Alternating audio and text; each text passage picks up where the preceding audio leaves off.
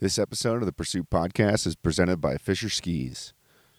So I know you guys know my intro music because I've been using it since the start. But fun fact, that intro music is actually created by my uncle. And my uncle's a rapper, I guess, in some way, shape, or form, which is always funny to say.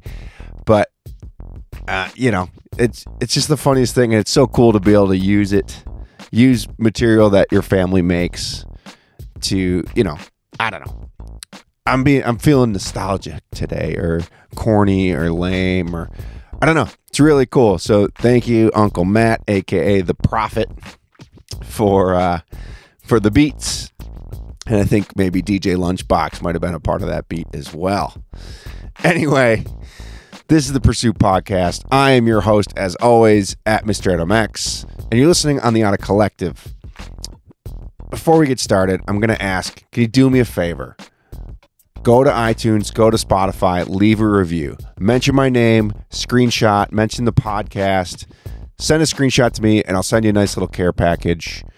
Some will be really good care packages. Some might just be one sticker. So a little bit of a surprise there on who's going to get what. But I promise I will send you a care package if you leave a nice review and mention me in the comments. Maybe I'll even send you $1. Who knows? Before we even get into the episode, I want to give a shout out to my sponsors this week, onX Maps, onxmaps.com, specifically onX Backcountry. My favorite thing about this app it's because I travel so often that I end up in all these cool areas, but I don't really know where I am or what cool activities there are. So the thing with onX Backcountry, there's over 650,000 miles of trails and hikes on the app. And there's over 10,000 planned adventures on the app. So what you can do is you can pick where you are and look up local hikes and look up hotspots. So maybe you can find you can look up a local hotspot near a river or a creek and find that swimming hole. That's my favorite thing about it. And I mean, specifically in the summer. And the best part is you can get back to your car, you get back to your van, you get back to your truck because it's all on there. It's a guidebook in your pocket. Go to onxmaps.com, use code OUTOFBOUNDS. Check them out. If you're a dirt biker, if you're a hunter, they also make onX Off-Road, onX Hunt, both phenomenal apps. And my second sponsor this week, Sierra Nevada. Specifically Sierra Nevada Hop Splash. I've been waiting for this stuff to come out for a long time. It is 0 sugar, 0 carbs, 0 calories, and best of all for me, 0 alcohol. It delivers that IPA-inspired hoppy kick. Nodes of, I don't know if it's nodes. Do we say nodes? But tropical flavors like peach, mango, and grapefruit. Plenty of carbonation, so it's a little crispy, clean, refreshing. It's awesome. It's so good. I can't, I don't know what better ad there is than that, but try it. It's shipping to all lower 48 states now. So if you go to shop.sierranevada.com, you can get yourself some Hop Splash. It will be circulating through grocery markets and everything else right now. If you're local and you want to try some, hit me up. I'll try to get some in your hands. Again, shop.sierranevada.com. Get yourself some Sierra Nevada Hop Splash. And now, the best part, the most exciting part, my guest this week. You guys should know him because he's on the network. He's part of the collective. He is the host of Coffee and Van Chats. If you still don't know who it is, it's the world famous John Kroom. And my favorite thing about John Kroom is his attitude.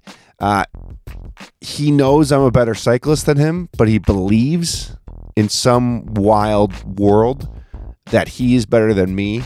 I must say he is an 8-time national velodrome champion, but that's only because I didn't compete those years. So it was a really fun conversation because it's weird to have 2 podcast hosts on the network. So it starts off with some banter, and then we get a little serious. We talk about how he gets into it, his struggle with weight, and now, his struggle with being a professional cyclist and what he's going to do next and what it looks like. He drops a hint. I will drop a hint. It has something to do with legs. That is my hint. John Kroom, such an amazing guest, such a fun episode. So I hope you all enjoy. It's That's my life. I mean, it comes with like reps in general. Yeah. When you're like, I remember one of the first weddings I ever shot, I like shot and I was like, oh, I fucking missed that shot completely. And then later you can't do anything. But now, like if like it happens, you miss shots. And I'm like, oh no, we got to do that all over again. And they're like, what? And I was like, yeah, I fucking missed everything. Like, but I think it has value, right? Like, yeah, I think it brings some value. It's like, especially like with TikToks and all this other bullshit, it's just like a matter of more or less, getting it the best that you can. And I think that's what's nice about it is like keeping it authentic. I hate, and I think this is why I suck at YouTube. I hate like doing the stuff over and over again. Like I don't edit my podcast really. Oh, not at all. I'm just going to start recording. So we're just going for it. I don't know if we're going to use the video, but maybe we'll throw it on YouTube for fun. Why don't is this the first time on StreamYard? No. Oh. Why? Well, because I've never shit? used it and I need to start using it. And I would just use the video all the time if I was you. Yeah. I don't know. Does it have value? And we can always delete Video? this or what. Yeah, but like, does this StreamYard video have value? I don't know. I have no idea. I think so. I think the coolest part is that actually, I'm just going to tell you anyway. I'm just going to ruin it. But the whole reason why I wanted to do StreamYard is because you could do the banners. And you know how I've been like making fun of you in all my podcasts? Yeah. Like I think what I was going to do is I was literally just going to do a banner that was like, I'm better than Adam X. And it was just going to run the whole time. I love that. Maybe we'll do it on this one. And see, that's that's what you should do. It should be John is better than Adam X is what it should say. But yeah, but in what? We have to get descriptive because like, I do think we should have a podcast Olympics, and I've been thinking about this. Like all podcasters, or just within our network? Within our network, and like so, skiing, cycling, how to make a camp meal. So like, whose camping meal is better? Yeah. Yeah. One pot meal. Yeah, and so calligraphy. You got to throw in like a fucking something Ethan can win. Who can make a TikTok faster? This just like turns into like the influencer awards. Who can edit quicker? And then I don't know. Like I just think it would be funny because it's always funny because I think I would lose actually because I think I suck so bad at skiing.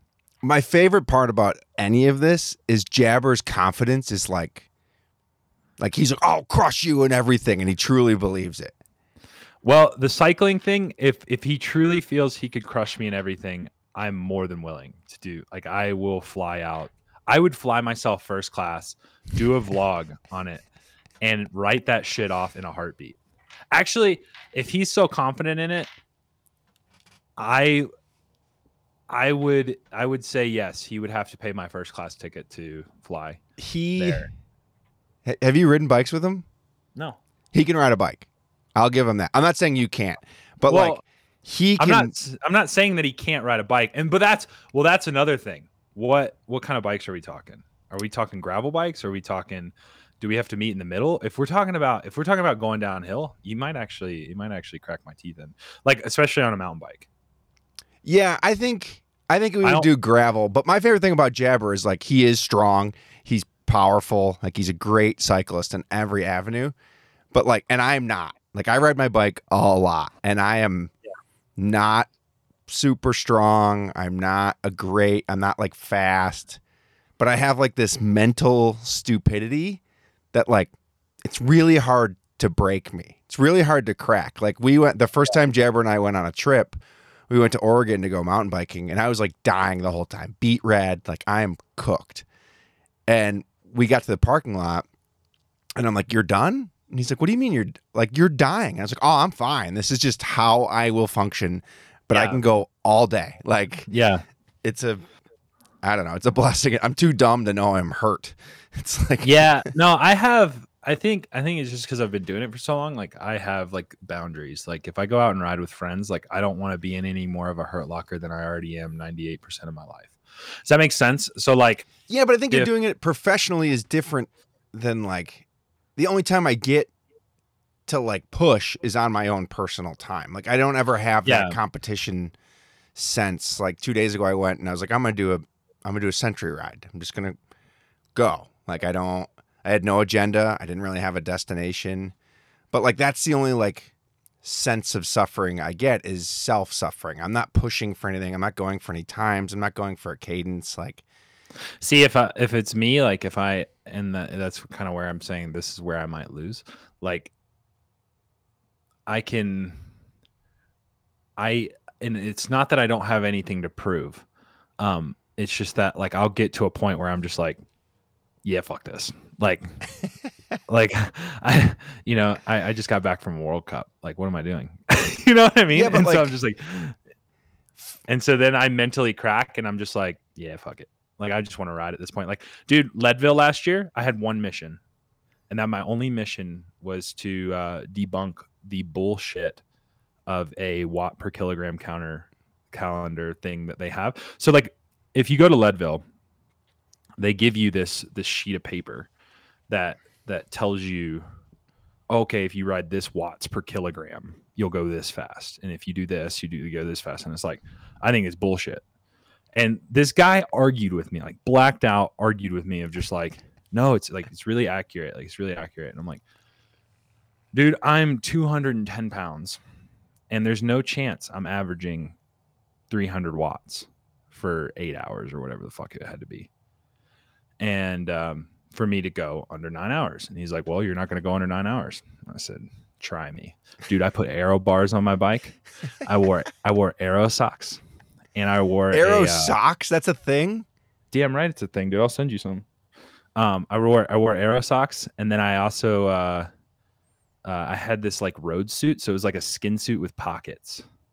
And yeah, I fucking averaged 200 watts and did it in 8 hours and 40 minutes and said, suck my nuts. Like, told you that thing doesn't work. And yeah, it's like the best feeling. And then I had to ride Steamboat the next day. And yeah, this is what I'm trying to get at is that's the moment I was like, I have nothing to prove. Like literally I got to the start line of Steamboat and people started riding away and I actually stopped. I stopped when I was in like a group of people. I stopped where I was and I let people go. And I was like, okay, now I'm ready. And I got back on my bike and I started like just going through the mix of people. And like, dude, it looked like bombs went off. Like people, you know, cause like the first like 20 minutes of a gravel race, like because everybody starts together, everybody wants to ride next to people. Everybody wants to ride with each other. And yeah, man, you just had like people from other teams like hanging in trees and like this dude's like tires tacoed and like his ass cheeks hanging out of his shorts. And I was like, yeah, I don't want to be a part of that. And so like I literally just rode Steamboat. Like I had no business being in the front group of Steamboat. So yeah, that's pretty much what I'm trying to get at. Like I can literally flip a switch. Like I can be like, all right, I'm all in and I can have something to prove. And then I can 100% check out and just not give two fucks. But I think that's the difference between being like, I don't have a switch to flip because I don't do anything at a competitive level. Like I don't want to compete in a gravel race. It doesn't exist other than just like, I know mentally I can keep going because I love doing these activities. So like, yeah, that's valid. It's like, but it's a weird thing. Like Jabber's always like, I'll crush you. And I was like, yeah, probably. And so pretty much what you're saying is like, for example, I can ride a casual 140 miles. Yeah. Like I could ride 140 miles. And then like, I could go to a normal dinner and function. You're not dead. You're not toast. And you're saying that you can go ride that same casual 140 miles, but you might be proper fucked no matter what. Like even if you're like, hey, I can't flip a switch. Like, because that's what I'm saying. Fine. Like that's the switch I'm flipping. Like the switch I'm flipping is going, okay, I have shit that I want to do later today, so I'm gonna try not to ride that hard. No, I don't. I'm not saying that. I'm saying I could do that casual 140 and like be crumpled the whole time and then just be fine. Because like my brain doesn't. My brain doesn't tell me to like I couldn't you could drop me, but like I could do that ride and I'd be fine. And I'm like, oh yeah, I don't know. I don't have the like, I'm in better shape than I tell myself I am, but like I could just pedal forever. Or like if it comes to like backcountry skiing, like long missions, I'm not the fastest, but like I can ride all day. I can do giant missions. If someone called me to do Everest tomorrow, I could be like, yep, I could go do that because I could just suffer through. I don't want to do that. I'm not taking away from Everest people. I probably couldn't. But like, people are like, you don't ever want to do that? Never. Never in my life. Well, and totally going off the cuff, like the totally out of left field. Now that we've talked about like the Network Olympics, we should actually say fuck the Network Olympics. And I just interviewed this guy, Jamil Curry, and he's done this thing called the Barkley Marathon. Oh yeah, you've heard of that? Yeah, is it Berkeley or Barkley? I think it's Barkley. I think it's Barkley. Yeah. I want to say Berkeley because it's like that's California, but this race is in Tennessee, dude. Yeah, and it's like essentially it's a sufferfest, dude. But it's like a next level sufferfest. Like going out and running 250 miles or whatever it is, like that's a sufferfest, right? But this is a race that only like 15 people have finished ever. And they release the course, like it changes every year. They release the course 12 hours before the start of the race. And then the race can start at any time within those 12 hours. And then what happens is the dude comes over like with a conch shell or whatever it is and just like blows a horn. And it can start at any time. And you have an hour from when that horn was blown to when the race starts. And so like it could start at like 2 a.m. Yeah, they have like 1 year I know they like, okay, everyone show up Friday for like a runners meeting, a pre-race runners meeting at like 10 a.m. And when they got there, the race started. Like that was the start of the race. Like that to me is cool.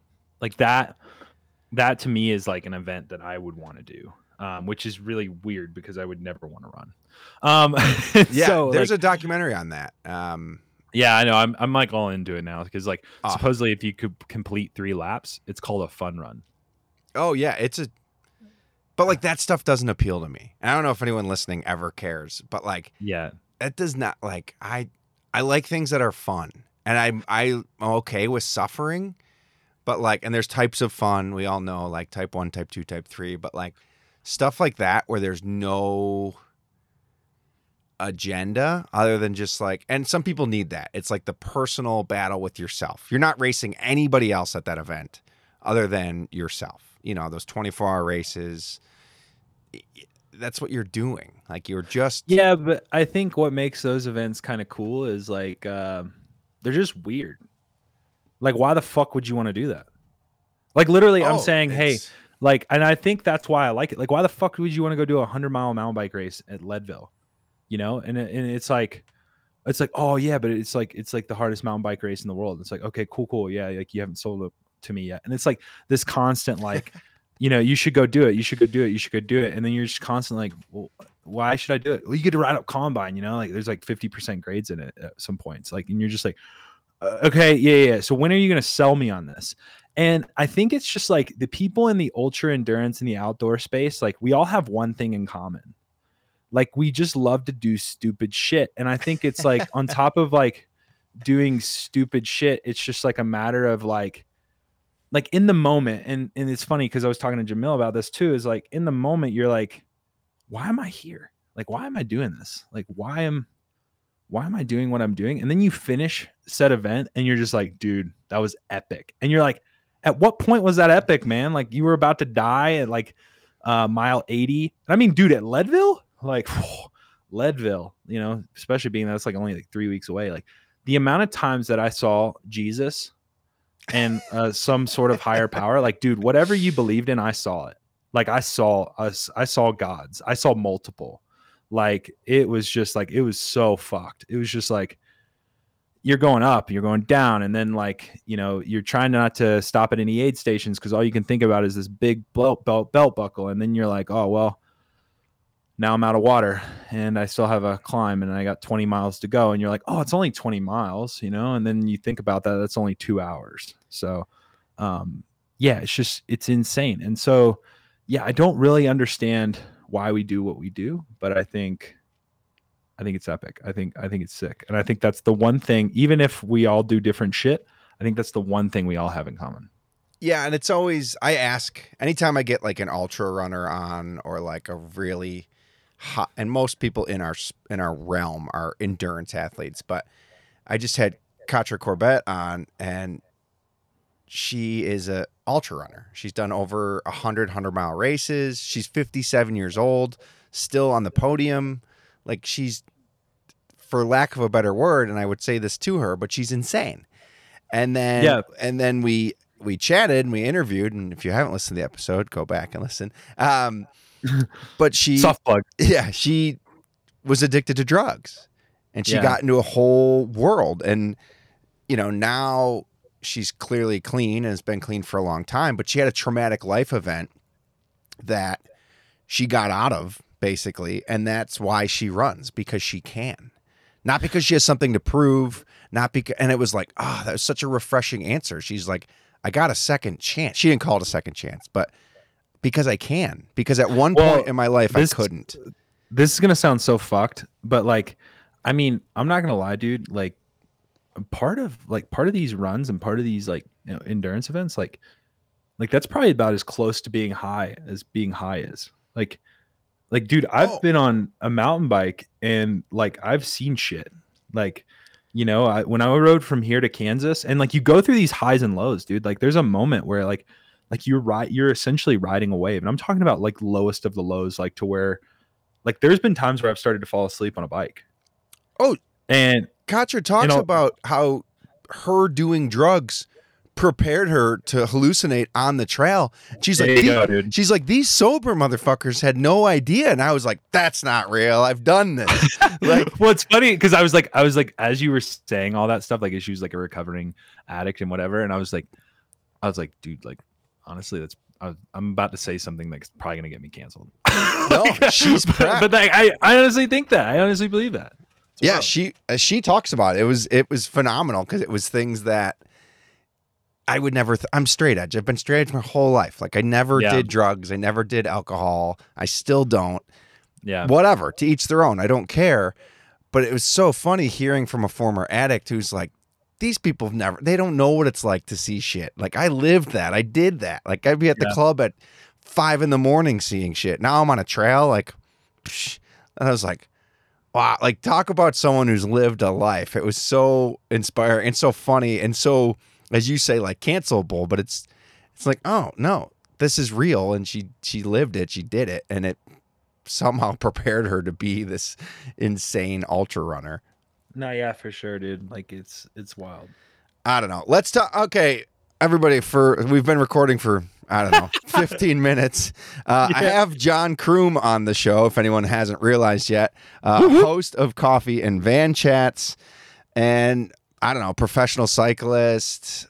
It's only because it says it on your Strava.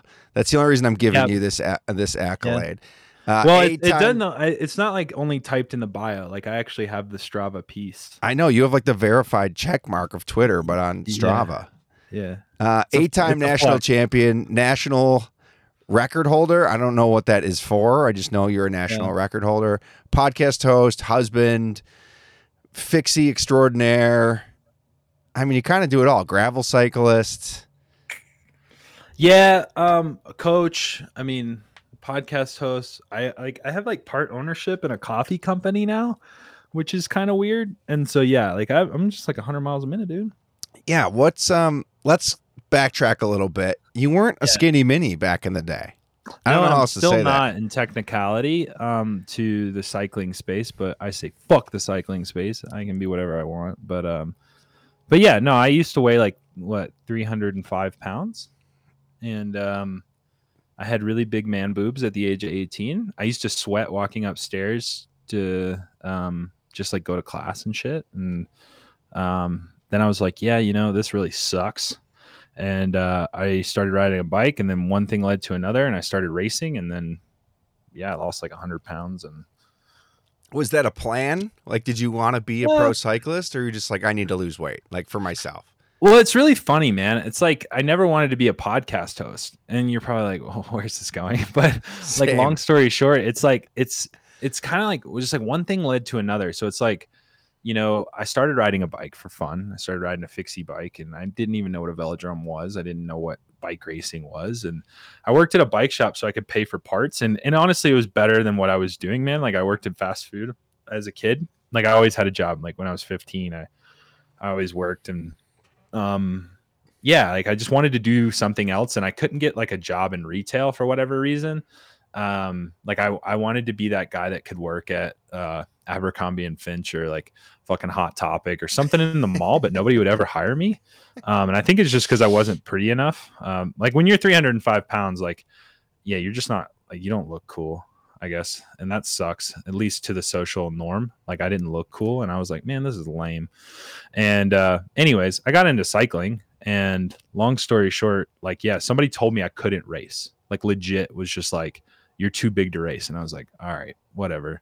And I was really I think I sucked at sports because like I was so good off the rip, and I think it was just because I played sports that aired well to bigger fellas like football, like just stand there and don't move. And then wrestling in the heavyweight division, it's like just fall on top of the guy and then hope to God he doesn't move either, and then eventually they'll count to 3 and you're done.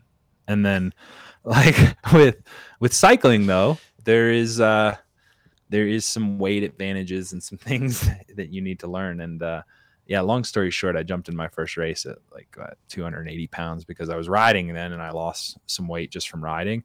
But I wasn't really like tracking it or anything. And yeah, I crashed in my first race. I just like ate shit, and yeah, the rest was kind of history, man. Like I just kept doing it. What got you into indoor like track cycling? What's the proper term? Track cycling, velodrome?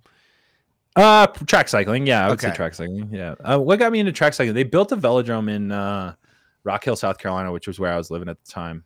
And I went and watched a race there. And this was after like I did a few crits, and like, criterium racing is probably like the bread and butter of American racing.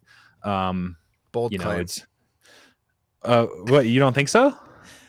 I don't have enough anything to argue that, but okay, someone will. Okay. Someone just trying to start some controversy. Yeah. I think it is because it's like, it's dying for sure. Like, but I think every part of cycling is dying, and that's just like podcast for a different day. I can go down that rabbit hole if you want to start talking about what other people are going to say are dying. But anyways, long story short, I did my first criterium race, crashed, but there was like 150 people in this race. Like it was just a lot of people, and on the track they're limited to 24 people. And I was like, okay, this is more my speed. Like it's just like less people, but like everybody's in closer proximity, but it's less people. And so like for me, this makes a little bit of sense. So that's what I did. And on top of that, the races were shorter. And not only were the races shorter, but there was more races throughout the day. So if I fucked one of them up, I could do another one. And so I was racing like 4 or 5 times a day. It's kind of like road cycling meets BMX. And I've actually never said that because I'm just thinking about it now. But like you can do several motos in BMX, whereas in road cycling you can only do one, but like you're on a road style bike. And so like, yeah, we were doing like several different races. And long story short, yeah, I did it. And I kept going, eventually won one of the races. And then I was like, okay, I'm on to the next thing. It was like, that was a box checked for me. And I was like, well, can I go out of the state and win a bike race? And that's kind of how it all happened. And then you go out of the state, and then next thing you know, you're at nationals, and then next thing you know, you're in South America, Europe, and whatever else. So there's no plan. It wasn't like your childhood dream to grow up and be a cyclist. It just kind of, you fell into it. You realized you were pretty good at it. You were getting better. No. Well, that's a funny story too. So like, I remember coming home from my first track race, and I remember looking at my dad and being like, I want to go to the Olympics. And I was 18 or 19 or 20. And I was like, yeah, I want to go to the Olympics. And, at this point I'm still like a hefty, like 270 dude. Like I'm a big boy. And they're just like, and I had shaved my legs. That's like the whole conversation. Like my dad was like, what the fuck just happened? And I'm like, I live in South Carolina. So you can only imagine how this conversation is going. I'm not trying to get my dad canceled, but, right.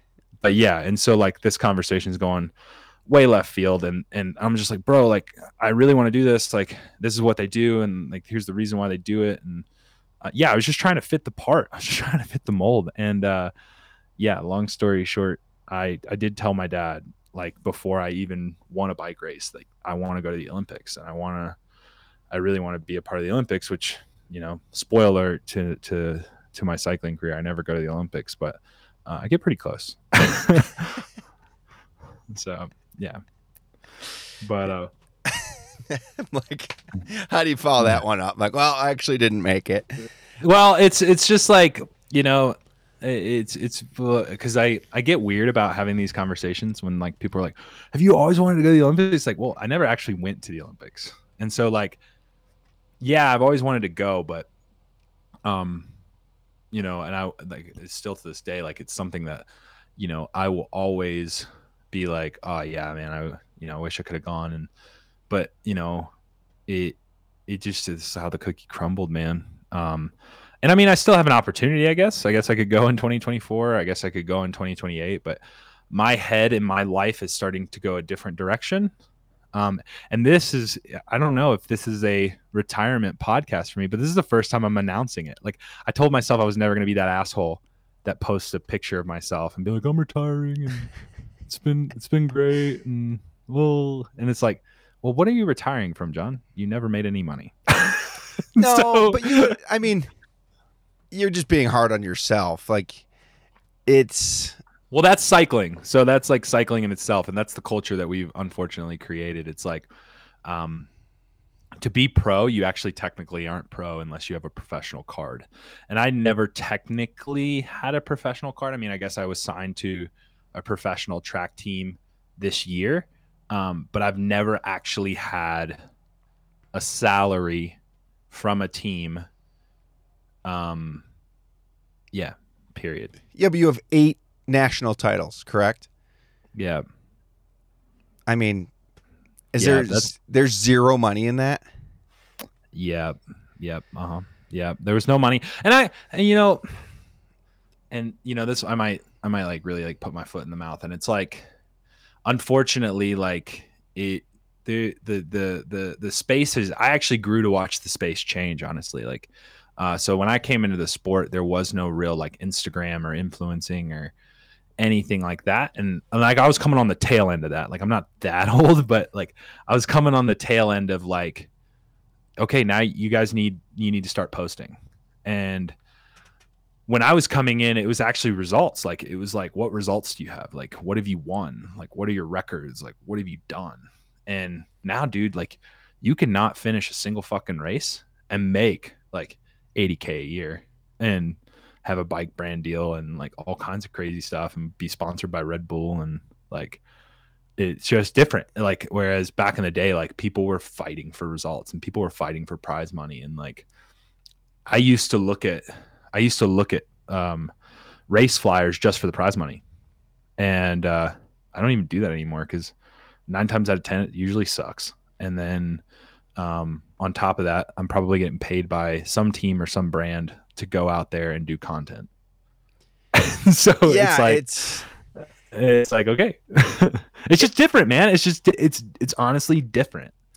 And so yeah, I don't know. I mean, I don't even know how we got there, but like yeah, we were talking about me going to the Olympics. It's just like and how it all started and me never making any money, but like yeah, like I realized that the Olympics was just another bike race that only happens every 4 years, and the reason why it's so prestigious is because it's every 4 years. Like, it would be cool to call myself an Olympian just to call myself an Olympian for Olympian's sake. But I was actually like during COVID, watched that film that came out. It was like The Pursuit of Gold or something like that. With like it was narrated by Michael Phelps and stuff, and it was like that dude has won so many gold medals and he like just pretty much talks about depression. And it's kind of like that skinny dude or skinny girl in class that's like, oh my God, like I'm so fat. And you're just like, it's like, bro, you're complaining to me, man. Like, have you seen me? And it's right. like, you got to understand that like everybody has their own thing, their own shit that they're dealing with, you know? And not to get like too emotional, but long story short, like I just really realized that it's just like the Olympics is just a fancy name for a bike race. It's a fancy name for a big event where a lot of countries come together. And while it is very prestigious and, you know, I'm super respectful to everybody that gets the opportunity to do it, I just realized that it wouldn't make me a different person the next day. And I think I was fighting for it to make me something that I think I was fighting for it to make me become something. You know what I mean? I mean, to an extent, I can't pretend that I know what that's like because I'm not an elite athlete on any level. Yeah. But But like I I think think you it's explained it well, and I think it makes sense. And I think, I think it's and as you're saying it out loud, maybe publicly, you're, hashing it out in your brain too and coming to terms with what it is. And a lot of Olympics and who wins them and who doesn't and who even gets to go, some of it's just timing. Like your yeah. age, where you line up, where you are in your career. And like for you to commit to going, that's another 2 years of commitment. Yeah, but like I mean, like the commitment piece in like 2 years, like man, that's like what 720 days or some shit like that, 730 days. Something like that. Like you can, well, like when you start breaking it down like that, man, it actually doesn't sound that long, right? Like what's 60 Yeah, days? right. What's, and you start looking at things like that. And I think it's actually more than just timing on age and ability as more as it is on timing of where an organization's at. And this is going to get real like boring and businessy, but like if you can't put a program together to like look at our swim program. Like the reason why we have such a dominant swim program is because we have a swim program. The reason why we have such a dominant gymnastics program is because we have a gymnastics program. It's not just like Americans are just pumping out crazy swimmers and crazy fucking gymnasts. Like we have cyclists, we have talent, we have the world champion, we have an individual pursuing, we have that junior world champion. I mean the junior national or world record holder in individual pursuing. And like we just had like 5 guys go in the top 5 in the tour this year. And so it's like they're there, they exist. But if you don't have an organization that can back them at a gold medal level, you're not going to have a gold medal capable program. And so it's hard to say that. And I understand that like funding comes from the USOPC, which is essentially the Olympic Committee for the US, which then pays USA Cycling. So USA Cycling exists, USA Swimming exists, USA Archery, USA Triathlon. Like they are all like their own organizations, and then they all get money from this big organization. And then, your big pitch to this big organization is like, hey, like we're gonna get you this many medals. Can we have some funding? And so like when you're going up against a USA Swimming, when they're like, yo, we're gonna win every freaking event, and it's pretty much gonna be all gold medals. Because usually you'll do just as well if you go like, yeah, there's 7 opportunities for us to get medals. So we're going to get, at least 7, like we'll shoot for at least 5 of the 7 medals. There's no color backing. So like you can get bronze in all of them and you've achieved your goal. Whereas like USA Swimming is like, yeah, we're going to get gold and we're going to get them in like 10 out of the 10. You know what I mean? And there's so many opportunities to get medals in swimming. And so, yeah, they're going to get a lot of money. Yeah, but even then, it's sad that's it's obviously it's a business and it has to be run like a business, but there are so many stories of just gold medalists in sports that no one gives a shit about who are just like 100%. I work at Home Depot. Like my number one sponsor is Home Depot because I'm a speed skater and no one gives a shit about speed skating. Or like it's. And are you really sponsored if you're like having to go in and clock in and they're just like, oh yeah, we pay your salary, but you still have to work here. Like it's like, so wait, am I getting paid to work at Home Depot, or am I getting paid to be an athlete that just happens to work at Home Depot? And then I'm saying I'm sponsored by Home Depot, when in reality it's like, bro, like I can apply for a job. Like you're pretty much just saying that, like that's like my job saying they sponsor me because they allow me to take time off so I can go race my bike. And it's like, no, I just picked a job that gives me the opportunity to pick my schedule and race my bike whenever I want. And so, yeah, I don't know. I get kind of pissed about some of these brands and shit when they say, oh yeah, we sponsor X, Y, and Z. And it's like, fuck, no, you don't. Yeah. And I think some brands are trying and some brands are, there's always, and again, it's a money wash for a lot of them. And like, that's great. And I think, I don't know the answer. And the money thing is hard because it's, I know a lot of athletes who are athletes compared to me for sure. And like, Same with, I mean, not you because you're a pro cyclist, but just from the podcast standpoint. And it's like, sometimes you feel bad. Like sponsors make this podcast run. This is, Yeah. I'd like to think I'm offering something to people. And, I definitely think that the brands that work with us capitalize on what we do. But then it's like, man, am I taking money out of like an actual athlete's budget? And I hope not. And I think I don't, because I give them the platform and I let them tell their stories. But it is a weird thing when there's athletes I've had on here who have been to the Olympics, and I know for a fact, not that I'm making money doing this, but that I make more money than they do, and they've got a bronze around their neck. And I'm like, what? Like, Yeah, no, it's there's a lot of athletes like that, and it's crazy to me too. Like, there was a switch, honestly, going back to light switches. I think that's just like the key of this podcast. But there was a switch for me, honestly, like where, I used to go to sponsors and I was like, yo, I've done this, this, and this. Like, let me do it on your bike, or let me do it in your clothing. And I wouldn't get a response. And honestly, I remember like getting, shooting out emails and being like, yo, I want to go to the Olympics. And nobody gave a shit. Like, just nobody fucking cared. And the moment I was like, yo, I run a podcast, I'm going to try to do some vlogging. I'm going to do some content. It's 2022. I'm also going to post a TikTok like a day, like every day. I'm going to post a reel every day. I'm going to post, this, and that, and the other. And then all of a sudden, those same brands that were ignoring me for going to 2024 are all of a sudden like, yo, what are you up to? Hey, how's it going?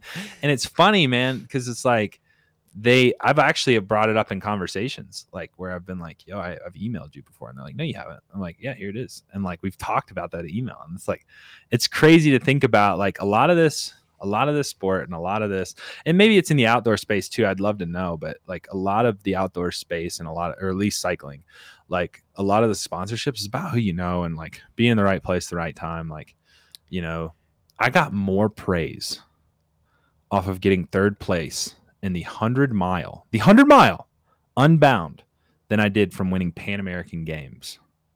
Like, it even sounds. yeah, I just think it's what people care about, right? Like Pan American Games sounds old to me. And like sometimes old, my grandfather got bronze in rowing in the Pan American Games in crew. He was part of but it's like, and I'm not taking away from you. It's basically the Olympics. Like, you're battling the same people you would battle in the Olympics, arguably. But it's just our world, our TikTok, our society, and gravel's so hot right now that like that's what people care about. And it doesn't. No, for sure. X Games happened this weekend. I texted Jabber. I was like, hey, did you know X Games happened like Friday, Saturday, Sunday? He's like, yeah. And I was like, I had no idea.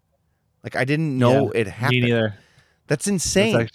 That actually is kind of funny. Like, yeah, I had no idea X Games happened. X Games ended yesterday. Oh, wow. Right. But it's like, think of how many people cared about that 10 years ago. You couldn't watch any TV and not see it. Yeah. And now it's like, I didn't even know it happened. It didn't even like. Yeah, it's like racing and content and everything's relevancy. Like, it's just, and I think that's the social space we live in. And, back in the day, it's like, it's just like, and honestly, it's like I'm having an epiphany right now. It's like, when I said I've been in the sport where I've seen it kind of switch to, being results based to being like kind of like content based. Like, you're only like, people would remember who won said race because they were talking about it still. But at this time, there wasn't like other races popping up around you being like, oh, Steve just won this race and Dave just won this race. And then there's this new race that just popped up. And like, like a lot of races started becoming more relevant or on equal levels. Like, Unbound's huge, but, winning Mid-South is pretty big too. And winning, any of the Belgian waffle rides is pretty big. And, Crusher and the Tusher, or like, the Arkansas High Country, like, you win any of those races, it's like, it can be just as big of a deal, and it can just as much media attention. And so, I just think that there's more things to win. And so at this point, it's like, content, and relevant. You know. Does this have anything to do with you officially announcing your retirement, or like does content have anything to do with it, or well, like does it? I can like you have to provide. You're not getting younger. You're married. I don't know if kids are on the way or a thought or whatever. That's irrelevant. But like, Oh yeah, wife's pregnant. No, I'm just kidding. Yeah. Just do that on this podcast. She's gonna be pissed. No, but like, is that like okay? I can pivot here while I still have some, lack of a better term, some clout, and grow more clout and focus on the podcast and focus on vlogging, still while cycling, but not. Instead of spending that 3 hours a day training, you can spend that 3 hours a day creating content. Did that have anything to do with your decision? Or no, it actually didn't. It actually did not at all. Actually, no. Like I love creating content. Like I created content because I created content and I loved creating content. And like, did sometimes my content take a back seat? And Ethan's probably gonna listen to this and be like, "Oh yeah, it definitely takes a backseat when I'm racing and stuff like that." And Ethan's not gonna listen to this. He never. but you know what I mean? It's like so like when I'm racing or when I'm out and about, like it does get pretty hard to put out content. And like you're in a hotel, like just a couple weeks ago, I was in a hotel in Colombia, and like when you have like, you're trying to like sort guests out and like people are canceling and whatever else, and then shit pops up, whatever, and you're like trying to get this stuff all pumped out, and then you're also trying to like put your best foot forward to race. It's a lot. And so it does take a back seat, but I think what has me gotten kind of retiring, it's like, and this is going to sound so dumb and so cliche. I don't think I'm retiring. Like, I don't like that word. And it's not just solely because of a status thing. Like, I'm not saying that. I don't like that word because I'm still riding my bike. I'm still putting in some hours on the bike. I'm still training, and there's a chance that I could come back in for 2028 cycle, but I have an opportunity to do something else that I can't really talk about mainly, but like, if you know me personally, you know what I'm talking about. And like, so essentially I signed a sheet of paper that told me I can't talk about it really in media. Perfect. But I've dropped it a few times, just like, from friend to friend. And essentially, like, I should be able to announce like what that looks like in a few weeks, which is kind of cool.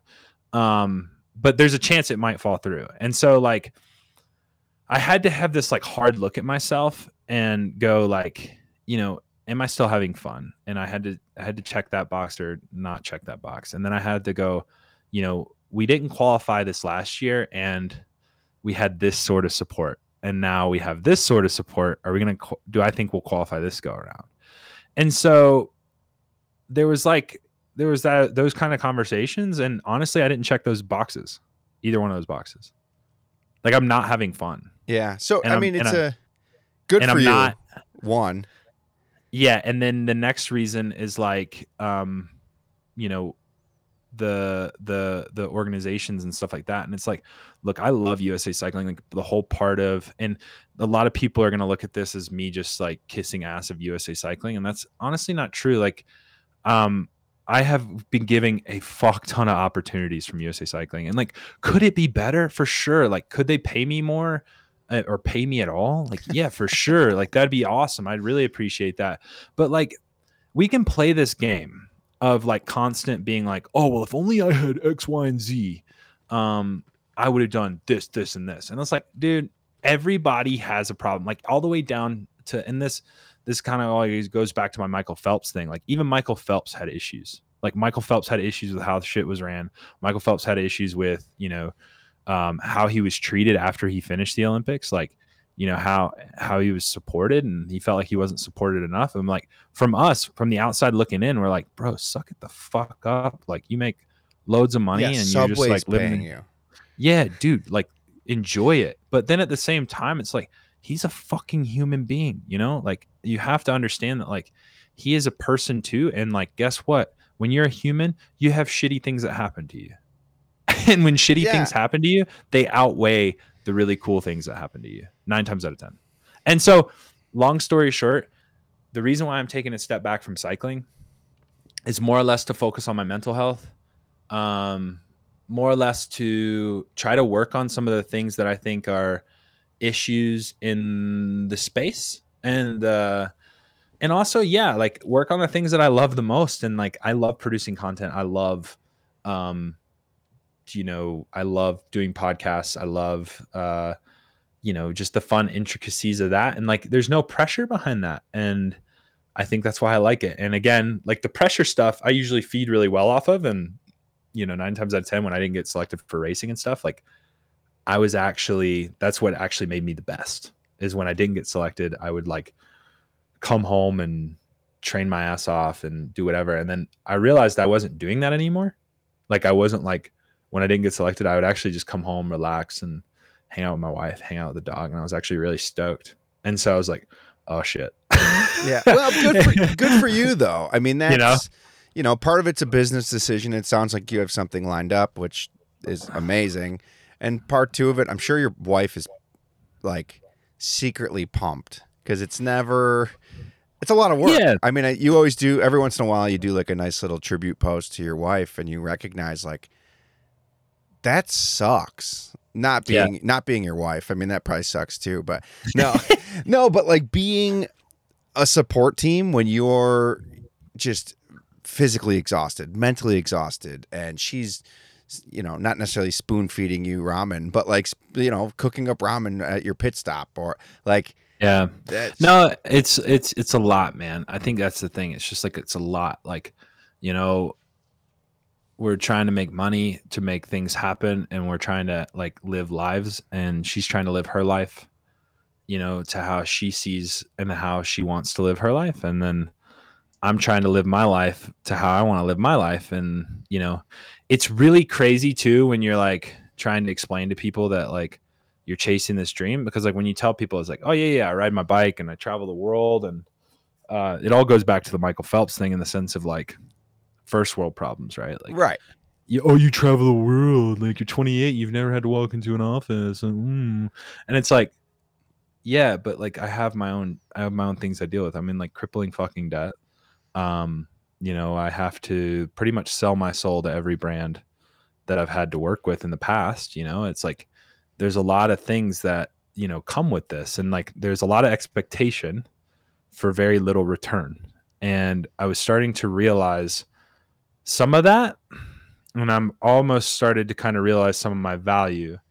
There was a time where I would do whatever it took to become X thing.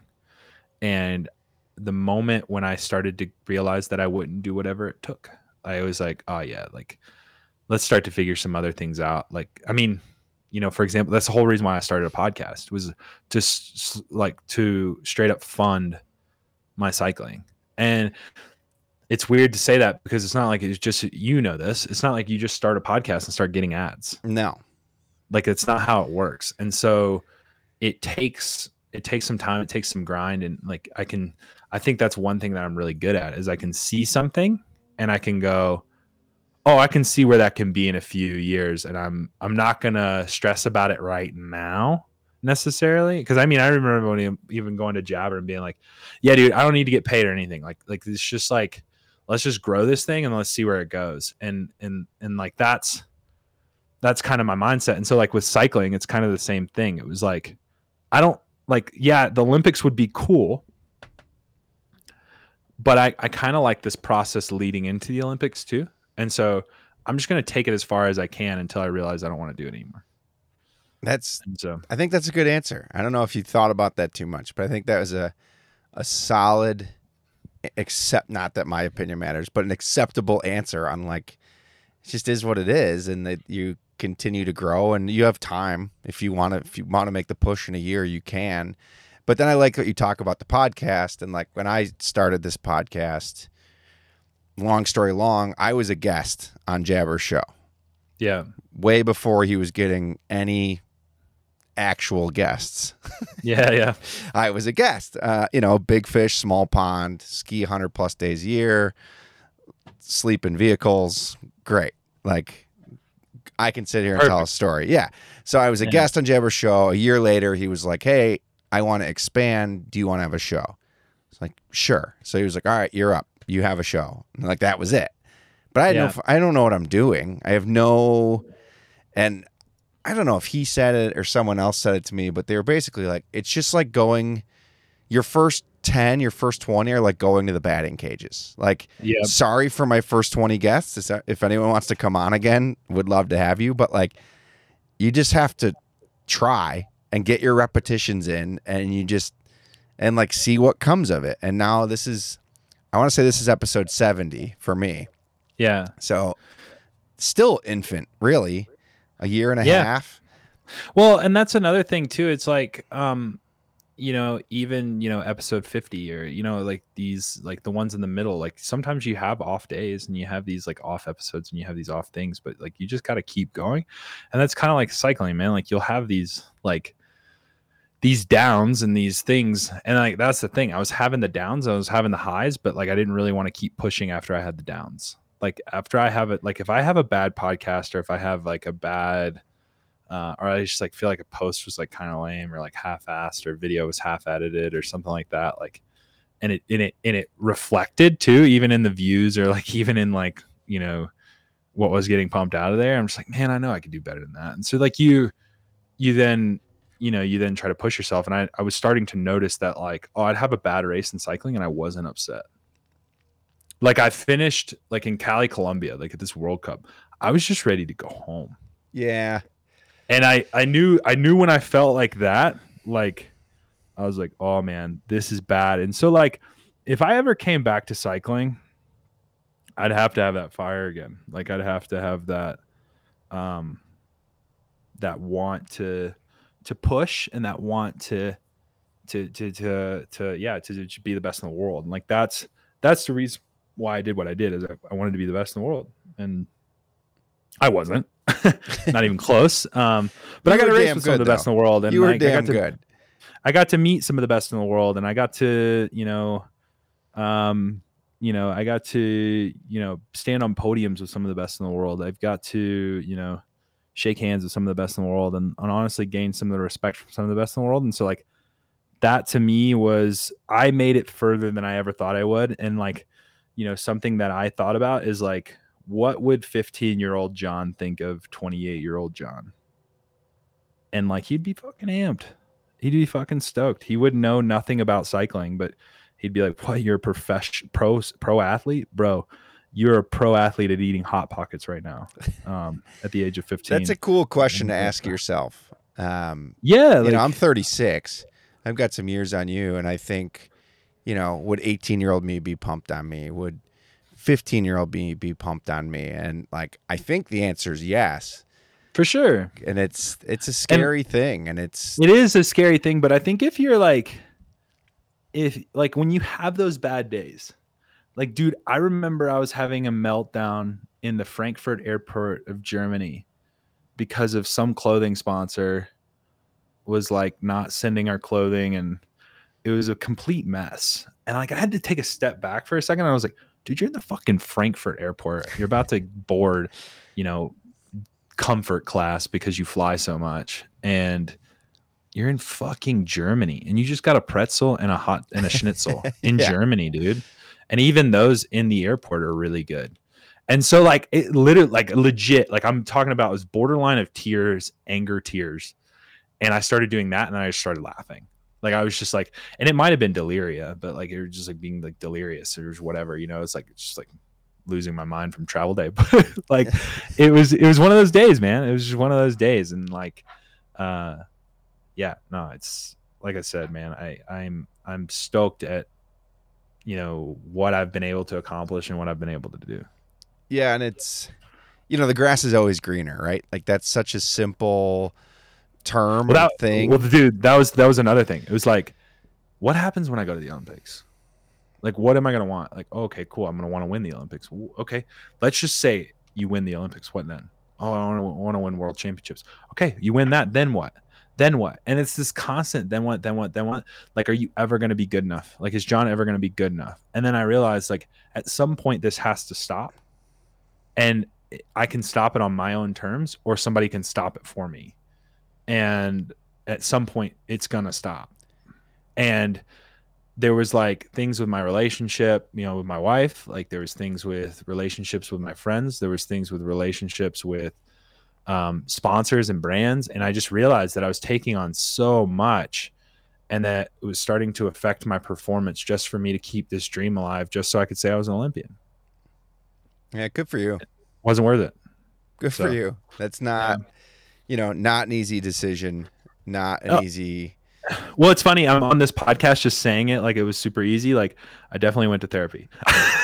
Yeah, but therapy's cool. Like, if there's one thing that the collective supports equally as a whole, it is everyone should go to therapy if you feel like you need to go to therapy. Yeah, and they don't even sponsor this podcast, and I know they sponsor podcasts, but BetterHelp, yeah, it was pretty much where I went. We should get them. We're gonna get them. It's so easy. Like, it was just, yeah. But that's man, fun, and it's great for people. someone like you to say that out loud, so anyone listening can be like, "Oh yeah, like it is that easy to like." Sometimes you just need someone to talk to. It's important. Dude, that's a whole other podcast. Like, mental health is important. We can drive that home all day. Yeah, no, I wouldn't fuck around with that. Like, if it's something like, if it's money is an issue, things like that, it's just like, you can always figure it out. Like, dude, it's like 10 meals eating out kind of thing. Like, it's worth it just to even have that one phone call. Yeah, just somebody that's non-biased, I think. But anyways, let's completely pivot here. You own a coffee company, co-own a coffee company. Yeah. How did that come to life? Are you a complete coffee snob? One. Yeah, I can be a coffee asshole for sure, but I actually lost a little bit of that when I started, like, when I got older, more or less. Like, I just started to like realize, and I was also like a cycling asshole, so it was like, it was like, oh man, who's this guy? And she's like, I realized that, like, that's what actually makes these things so cool, is that it brings so many different likes of forms of people. And so I definitely am your black coffee kind of guy. But I'm not going to fret you for going and getting a Frappuccino that barely has any coffee in it at Starbucks with like 10 pumps of mocha. Like, dude, if that's what you're fucking into, that's sick. Like, I think that's what makes coffee culture and cycling culture really cool. It's like, it just brings people together, more or less. And so that was why I got into coffee with Top Tube. Honestly, it's not really that cool of a story, but I reached out to him and I said, how much would it cost? And they shot me a number, and I was like, sick, let's do this. That's awesome. How involved are you? I'm going to be involved a bit more. And that was honestly like part of the, you want to talk about putting content and everything on the back burner. Like, I definitely put Top Tube on the back burner. And so, like, I'm definitely going to try to be more involved here in the coming years. But yeah, it just depends on what it looks like and how it grows. But like right now, I think they're partnered with like Venom bikes, and like Venom, they can correct me if I'm wrong, but I'm just gonna say it. But I think like they have these booths at these triathlon things, and they can't go to all of them. And so what we do is we go for them, and they just ship bikes, and we essentially serve coffee. And so it kind of a cool partnership, and how that kind of worked out. And so, hopefully it kind of grows into something even cooler. I know we're creating a Venom roast for them. So nice. What's your perfect cup of coffee? Like, how do you make your cup of coffee? It depends on the day. It really depends on the day and like what beans I have. But like, I just got back from Colombia, and there's this mechanic that works for the Colombian national team that sells coffee, and I bought a bag of coffee from him. And it was cocaine. Yeah, it's actually cocaine. I feel great right now, man. But yeah, it was already pre-ground, which I'm learning Spanish, but I don't know how to tell them not to grind it. And so then I ended up with some ground coffee, and then because I had to like literally, like, he speaks no English, so we had to like, I honestly, part of my Duolingo training was so I could buy this coffee. So we got the coffee or whatever, and got back, and it didn't really pull in the espresso machine really well. But I would say, like, I love, like, on a work day, I love a good French press, just because it's like it's there. But honestly, like, I'm an espresso, like, I love making espresso. I just love the process of it. And then when I'm traveling, I'm an AeroPress guy. Like I bring the whole setup. Like I hand grind my coffee. I do an AeroPress, and I have my own kettle that heats up to a certain amount. And like it's a process, and I have a scale and everything, and I weigh my coffee beans out and weigh the water, and I do the whole shebang. So I make a whole process of it, um but I also love instant coffee. Like that's how on the spectrum I am. Like I can weigh my coffee, and then I can also I fly Delta solely so I could get their decaf fucking prepackaged coffee things, and I just like I start like spitting game to whatever fucking flight attendant is, man or woman. I'm just like, yo, you're the best, you rule, you're awesome, like you're killing your job today. And they get so amped because nobody ever tells them that, because flight attendants do kill their jobs, by the way. I can only imagine what they have to fucking go through. I hate walking through an airport, so much less dealing with people like that all day is amazing. So hats off to them. But yeah, you just start hyping them up, and then they become your hype man and hype woman.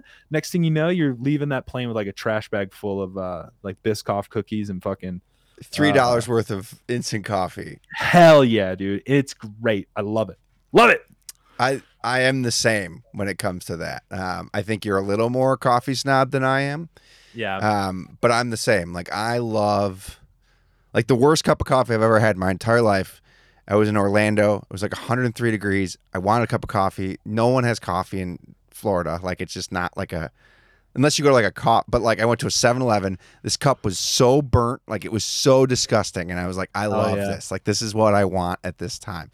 So like instant coffee. I'm a pour over guy.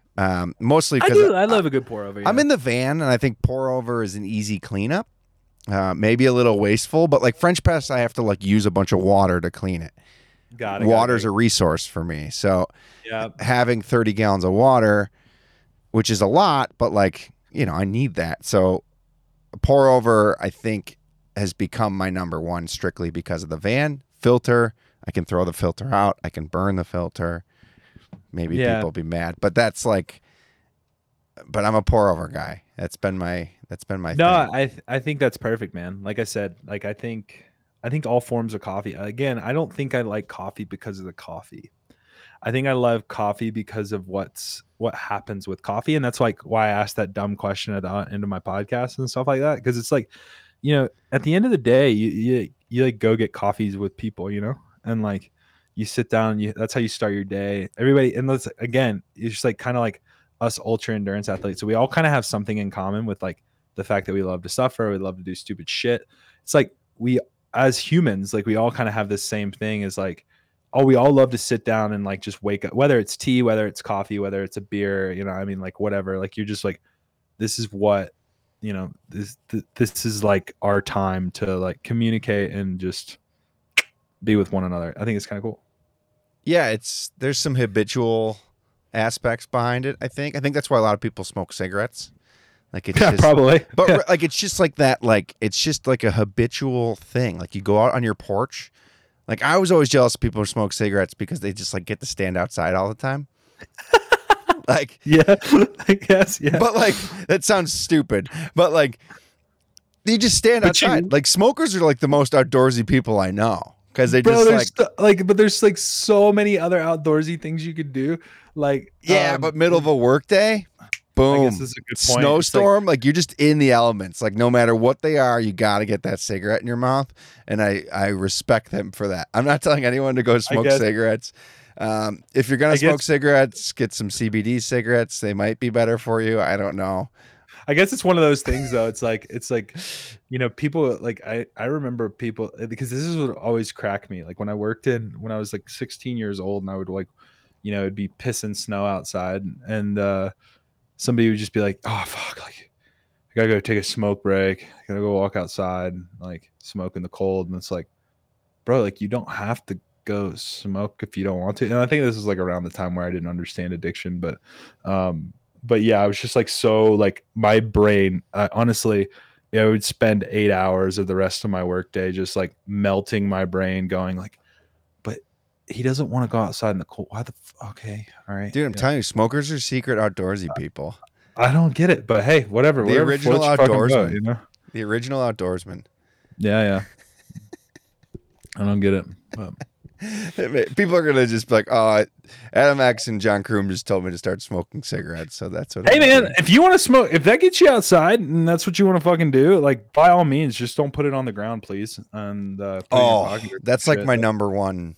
That shit cracks me. But like if Just don't litter in general. I knew a guy that was like very stickler about it. There was a smoker who was a very big time stickler of like his cigarette butts and like how he disposed of them. It was the craziest thing because it was like he was like probably one of the only people I had ever met in my life that like smoked cigarettes, but was so conscious of littering, like just cigarette butts. Like it wasn't like he could see somebody throw a Doritos bag on the ground and he could give two fucks. Like dude throws a cigarette on the ground, he's like, "You're making all cigarette smokers look bad." It's like it was kind of like cyclists, like when a cyclist runs a red light and it's like, "What the fuck?" And so they freak out. But yeah. I love that. I want to talk about your podcast a little bit. Yeah. Did you plan your interview style, or did it just happen? Like I feel like you say "fuck" a lot, and I don't mean that in a bad way. I love it actually. Fuck a lot. Yeah. It depends. Like it depends if I'm drunk. There's been podcasts where I've been a little drunk, and now that I'm like now that I'm out of the cycling space a little bit, there's been podcasts where I've been a little stoned as well. I live in Colorado. It's 100% legal. I'm not a cop.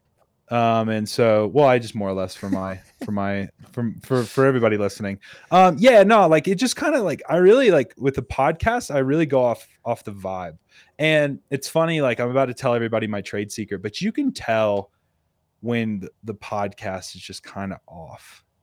And like the thing is that I message so many people to jump on the podcast, and I message like and honestly, like there's only been like 3 or 4 guests that I've had on twice, and we're on like episode 120 at this point. And so like I really go out of my way to just talk to people, and like honestly, it's wherever the conversation starts to go is like kind of how we roll. And I honestly like start to pick up on their vibe. So like if their vibe's pretty good, like I'll like start to open up a little bit, and like if they're opening up, I'm opening up, and it's like this constant thing. And like yeah, like the Katie Compton one, like I was really nervous for, and I think that's the one I said fuck a lot in. Like that one I definitely said, yeah, I said fuck a lot. Because I was like, one, I was a little buzzed from because I had a few drinks, because I was like, okay, this is really stressful. Katie doesn't want to do any interviews, so I need to be relaxed. So I just like need to be open from the gun. And I mean, dude, she cried on the podcast. Yeah, it's an epic. That was an epic interview, and I think to get those kind of interviews, you kind of have to be open and like.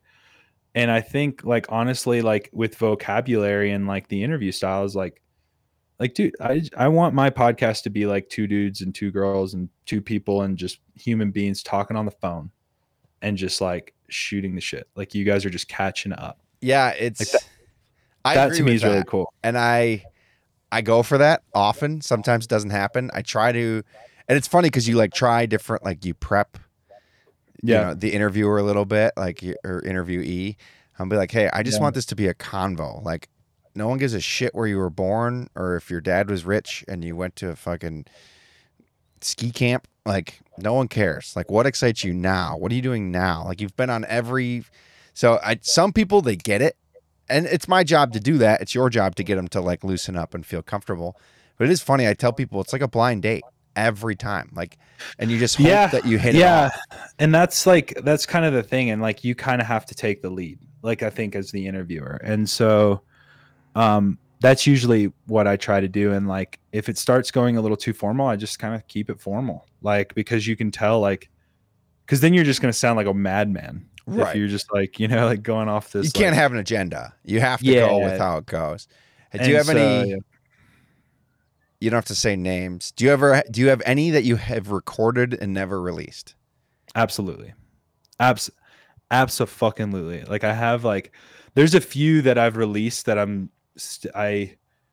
I still have questioned if I should have released that episode. And I won't say names. No, because please don't. I'd feel awful. But Yeah, no. there has been, and honestly, it has nothing to do with that person. Actually, it has everything to do with how I interviewed them. And Yeah, it's our you know, job to get them to. yeah. And so it's like it's really hard to say that. It's really hard to say that, like, it's always funny when like people are like, oh, what are we going to talk about? It's like, oh, well, like, this is kind of how this podcast rolls, and this is how it'll flow.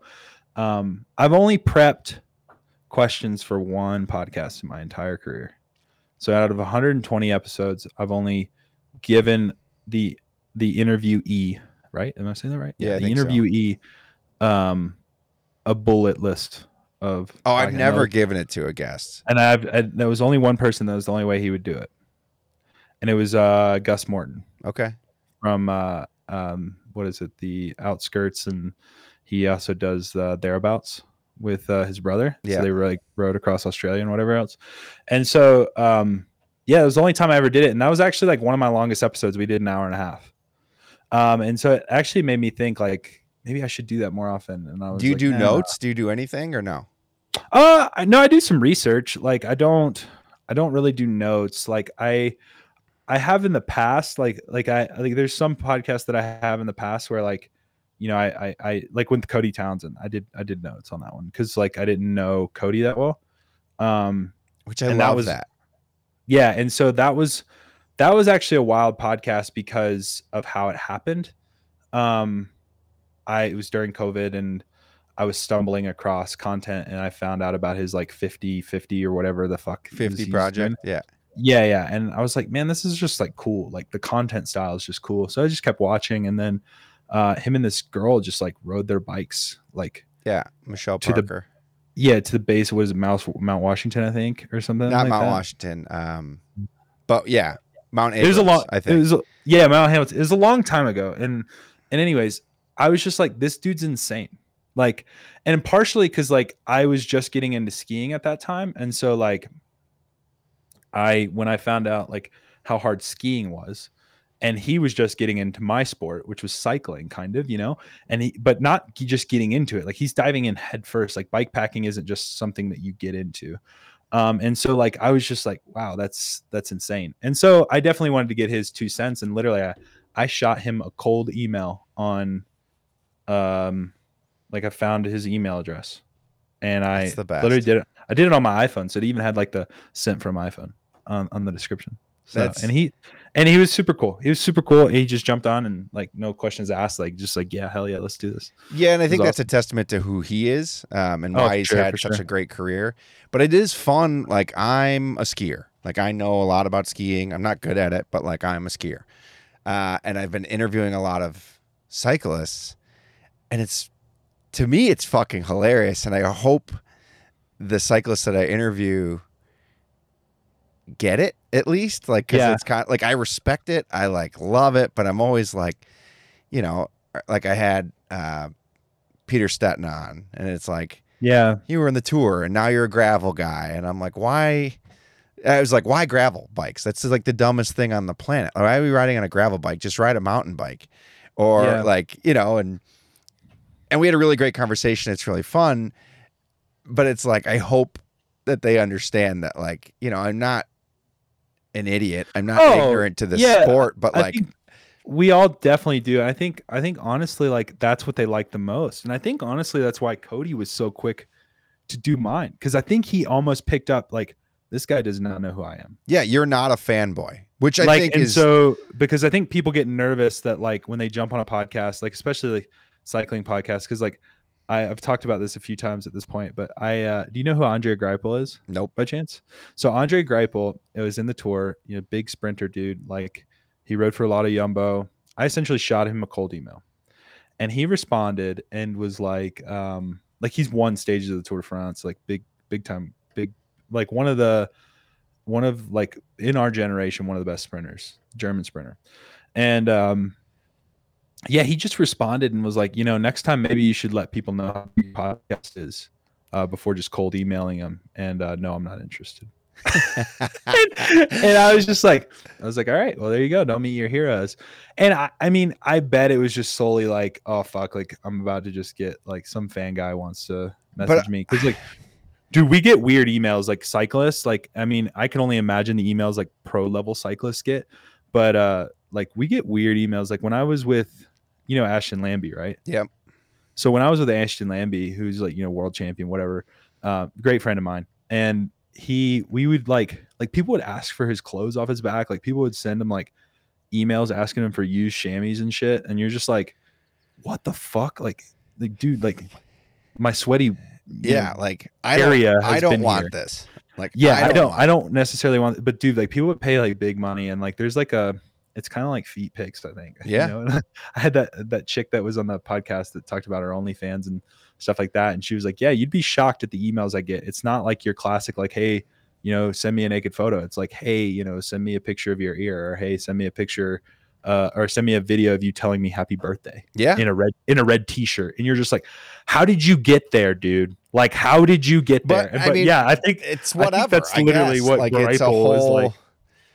Yeah, I don't know. I don't know how we got from just blindly asking people for to be on the podcast for their naked photos. I think we were talking about interviews, like in like who we've ditched and who we've like, who we've kept. Yeah, and, like, it's where podcasts go. But anyways, long story short, yeah, no, the podcast, like, yeah, I love doing it, and I think it's super cool. I never really, like I said, I never really prep for it. But like because a lot of the people that I'm interviewing, like I kind of sort of have an idea of who they are, and honestly, like I shoot big, man. Like if you've been in the cycling world, or if you've been in the athletic world, even like I think I've DM'd like I've definitely slid in some DMs that I have no business sliding into, and I've shot my shot. And like honestly, that's how this podcast started. Like I literally shot my shot with like 10 people, and I think Peter Stetno was like my 15th episode or something. Like that.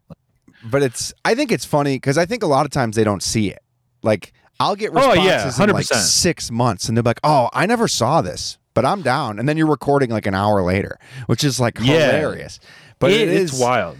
It is funny, and now it gets easier because now you can like leverage people, right? Like when I send emails, like if I'm like, "Oh, we've had guests like Emily Harrington," and it's like, for sure, yeah. Like, oh, if Emily did it, then I guess I could do it, or and that's actually how I started doing it. So like I sent out like 20 cold emails in the beginning, and then once I got a list of names, like I would look and see if they were friends, like if they've hung out together, or if they've ridden together, or if it was the opposite, like they weren't friends, like they were like rivals or something like that. And then I would actually, like that's how I would like soft plug.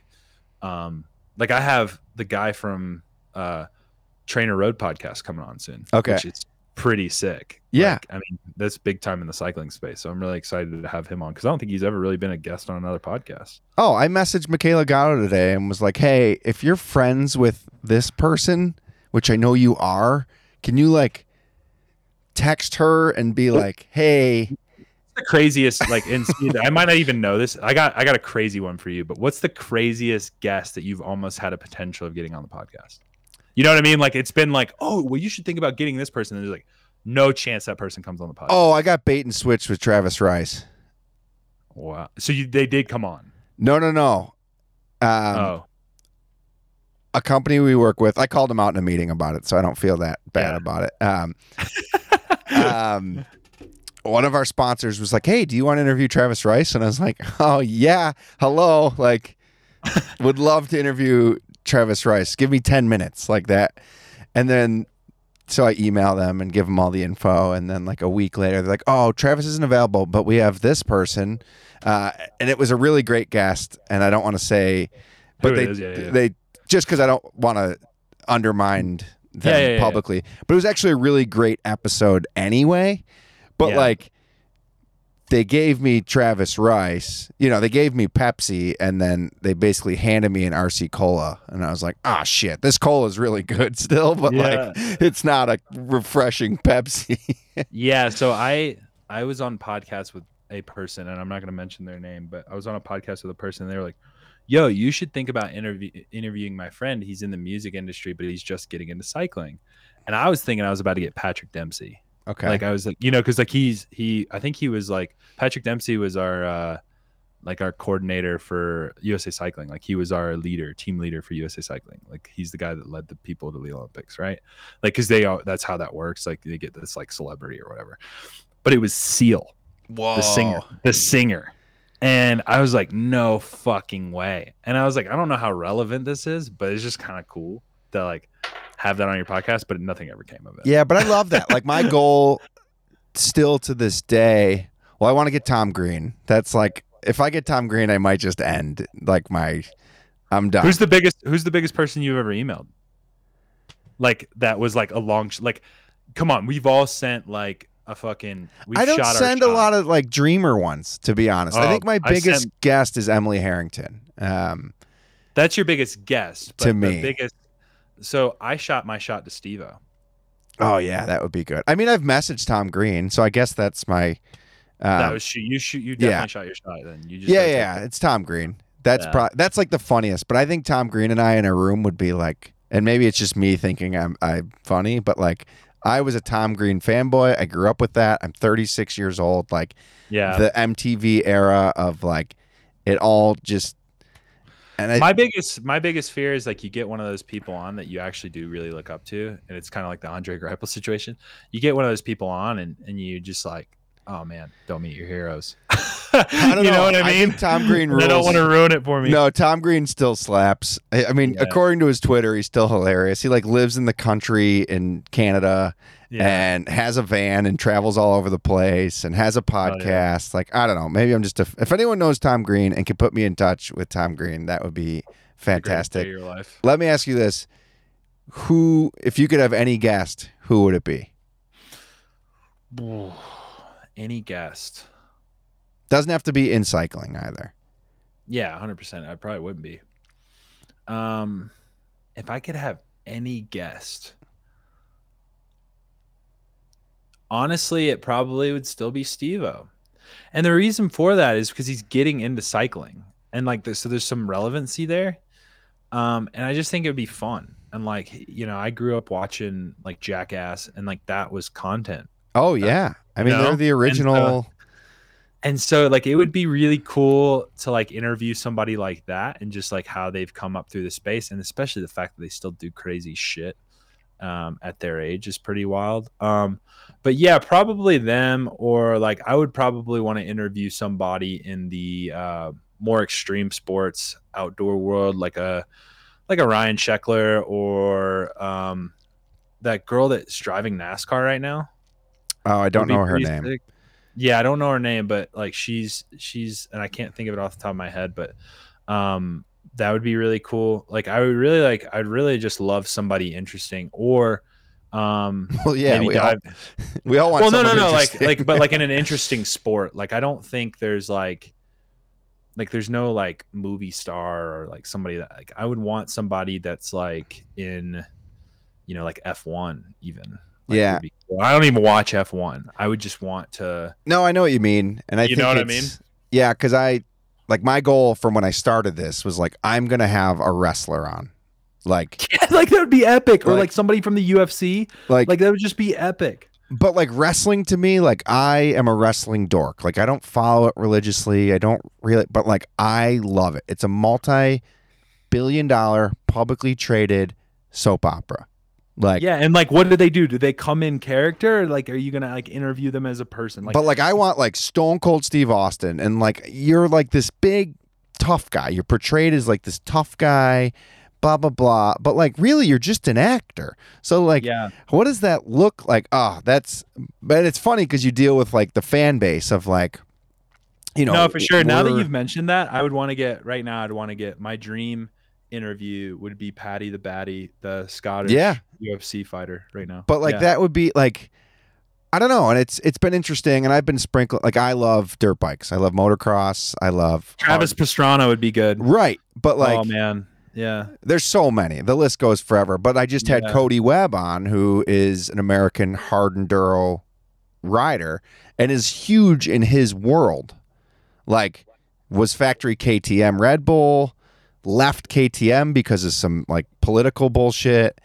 But in our world, necessarily, he's not this huge superstar. So it was really fun. It was kind of like you doing Cody Townsend. Well, no, that's for sure. That's what I was about to say. Like, I was like, I did the Cody Townsend episode, and like, I think you guys would crack up how many listens it got, right? Like, in comparison to my other episode. And the episode did really well, but that was like, I can't do those every week, but it was really fun. And Cody was like such a sport, and I'd known him 10 years ago. I used to work for this Point of View camera company, and I signed him to like one of his first like camera contracts. Now he's sponsored by GoPro, and yeah. But he didn't know that was me. So it was like this really fun, like, I was like, oh, remember when you signed a contract in Vegas for drift? And he's like, yeah. And I was like, you signed it with me. He's like, oh, what? Wow. So he didn't even put two and two together? No, because like I was just some fly by night, worked for some crappy camera company, like in and out. Wow. So it was, but it is fun to do those different conversations, blah, blah, blah, blah, blah. I have one final question for you, John Kroom. I wrote it down. This is my one question I wrote down. You've been given an elephant. You can't give it away or sell it. What do you do with the elephant? I can't give it away or sell it? Nope. Oh, easy. It would become my best friend. That's your final answer. Yeah, no, yeah. Like, honestly, we would hang out. I would love that thing to death. When it passed, we would do a whole funeral for it. Like, it would be a big thing. It would just like literally it would become, like we become my next of kin pretty much. 100%. Like I couldn't answer that any quicker. I can't give it away or sell it. And I would honestly, like, I feel like if you introduce it to me and you're like, yo, like, here's this elephant, I'm giving it to you. You can't, you can give it away. You can sell it. I feel like I would have already created an emotional attachment to it the moment you said, hey, I'm giving you this elephant. Yeah. Oh, I hate you for that answer so much. Like, what else would you do? What would you do? What? I would start a circus, I think. Start a circus? Yeah, I would just go to like county fairs, and I would just like, this is my elephant. Absolutely not. No, because then they would take advantage of your elephant. Your elephant. No, because it'd be mine. Like, it would be like we would just hang out. That would be the show. Like, it wouldn't like make them stand on like a small thing or like. I would just want the elephant to myself. I think like that's the thing. Like, that's where I'm trying to get at with it. I think. Right. You wouldn't let people like hang out with your elephant. I don't even think I would create an Instagram for my elephant. Like, it would just be, how people do that for their dogs. Like, yeah, no, like I wouldn't pimp out my elephant like that. Would you name it? 100%. What would you name it? If it is a boy. It's a boy. Clarence. I'd name it Clarence. Yeah. Clarence or Carl, and like, yeah, like I'd honestly hang out with him all the time. Yeah, like whenever I had free space. Like, for example, like when we would jump off this podcast, I'd go straight out there and hang out with Clarence. Absolutely. And then I'd eat meals with Clarence, and he'd eat his meals. I don't even know what elephants eat, but I'd probably just make him breakfast when I made mine. Peanuts? I think they just eat peanuts. You're shitting me. That's what elephants eat? I think that's like what circus clowns give them. I thought that was just like a cartoon thing. I mean, I don't know. I'm not a zoologist. Well, bro, you're about to give me one of these things. I need to know what to feed it. Well, I was just saying hypothetically. Oh, yeah. What do elephants eat? But yeah, no. Big vegetarians. Yeah, see, look, dude, I'd bark, cook them up some fruit. I'd cook them up some kale. Small plants, twigs. Fuck yeah, dude. No, I'd be, yeah, exactly. I'd hang out with him. I wouldn't. There's no ifs, ands, or buts. Like, he'd be my best bud. Clarence the elephant. Elephants do not eat peanuts in the wild. I didn't well, that's like saying like mice eat cheese in the wild. They don't even like them that much. It's like saying mice eat cheese. Like, you know what I mean? I don't know. I mean, I think mice do like cheese, and that's a way to capture them, but it's like not Tom and Jerry, bro. It's not like they're just like getting charcuterie boards every night. I love it so much. John, where can people follow you? Tell them about your podcast and kind of what's next for John all you need Kroom. to do is go to feetfinder.com. No, I'm just kidding. No, yeah. Go to Out of Collective and you can find my podcast there, outofcollective.com. Or after you listen to this, just literally wait for like, what is this? You come out on Tuesday, or you come out Wednesday. on Wednesday. Oh, dude, there you go. 24 hours. So 24 hours after this episode, there's probably a new episode coming out that I've just recorded and I don't know what it is, but you're finishing this episode right now. And if it's on Wednesday, just wait 24 hours. But if it's on Thursday, you're in luck. The next episode coming up is probably me, which is sick. But yeah, you can find me there. You can look back and do anything, but you can go to my Instagram, which is John C. Kroom. And all you have to do is if you message me and say, hey, I think you're a better cycler than Adam X, I'll send you a coffee mug or something cool until those run out. And stickers and stuff. So make sure you send me that. And then if you also go to Adam Jabber and you screenshot this and you say Coffee and Van Chat's the best podcast on the Out of Collective, I'll also send you something else that's pretty cool. So be sure to do that. And yeah, that's all I can think of. I love that so much. Oh, and one more. This is the final one. And I'm going to make him put this, or I'll put this link in the description of my next podcast if he doesn't do it. Go follow our editor, Ethan, and screenshot it and send it to me. I don't think he wants to be followed. I know. That's exactly why you should do this. So go follow him and then screenshot it and send it to me because he's private and all that weird stuff. So it'll be funny when he gets like he's going to hate it to so follow much. Him. Yeah, it'll be great. But anyways, yeah, that's where you can find me. I know that was a lot. I like it. I'm for it. It was a lot of fun. This was long, hour and a half. Hell yeah, dude. I think if I hit this, it's just going to stop recording, so then we can talk shit. Let me see. I don't know if I'm going to kick you. I'm going to try not to kick you here. I think if I do that, I don't use StreamYard enough. There you go. Yeah, you just hit end broadcast. Yeah, there you go. Perfect.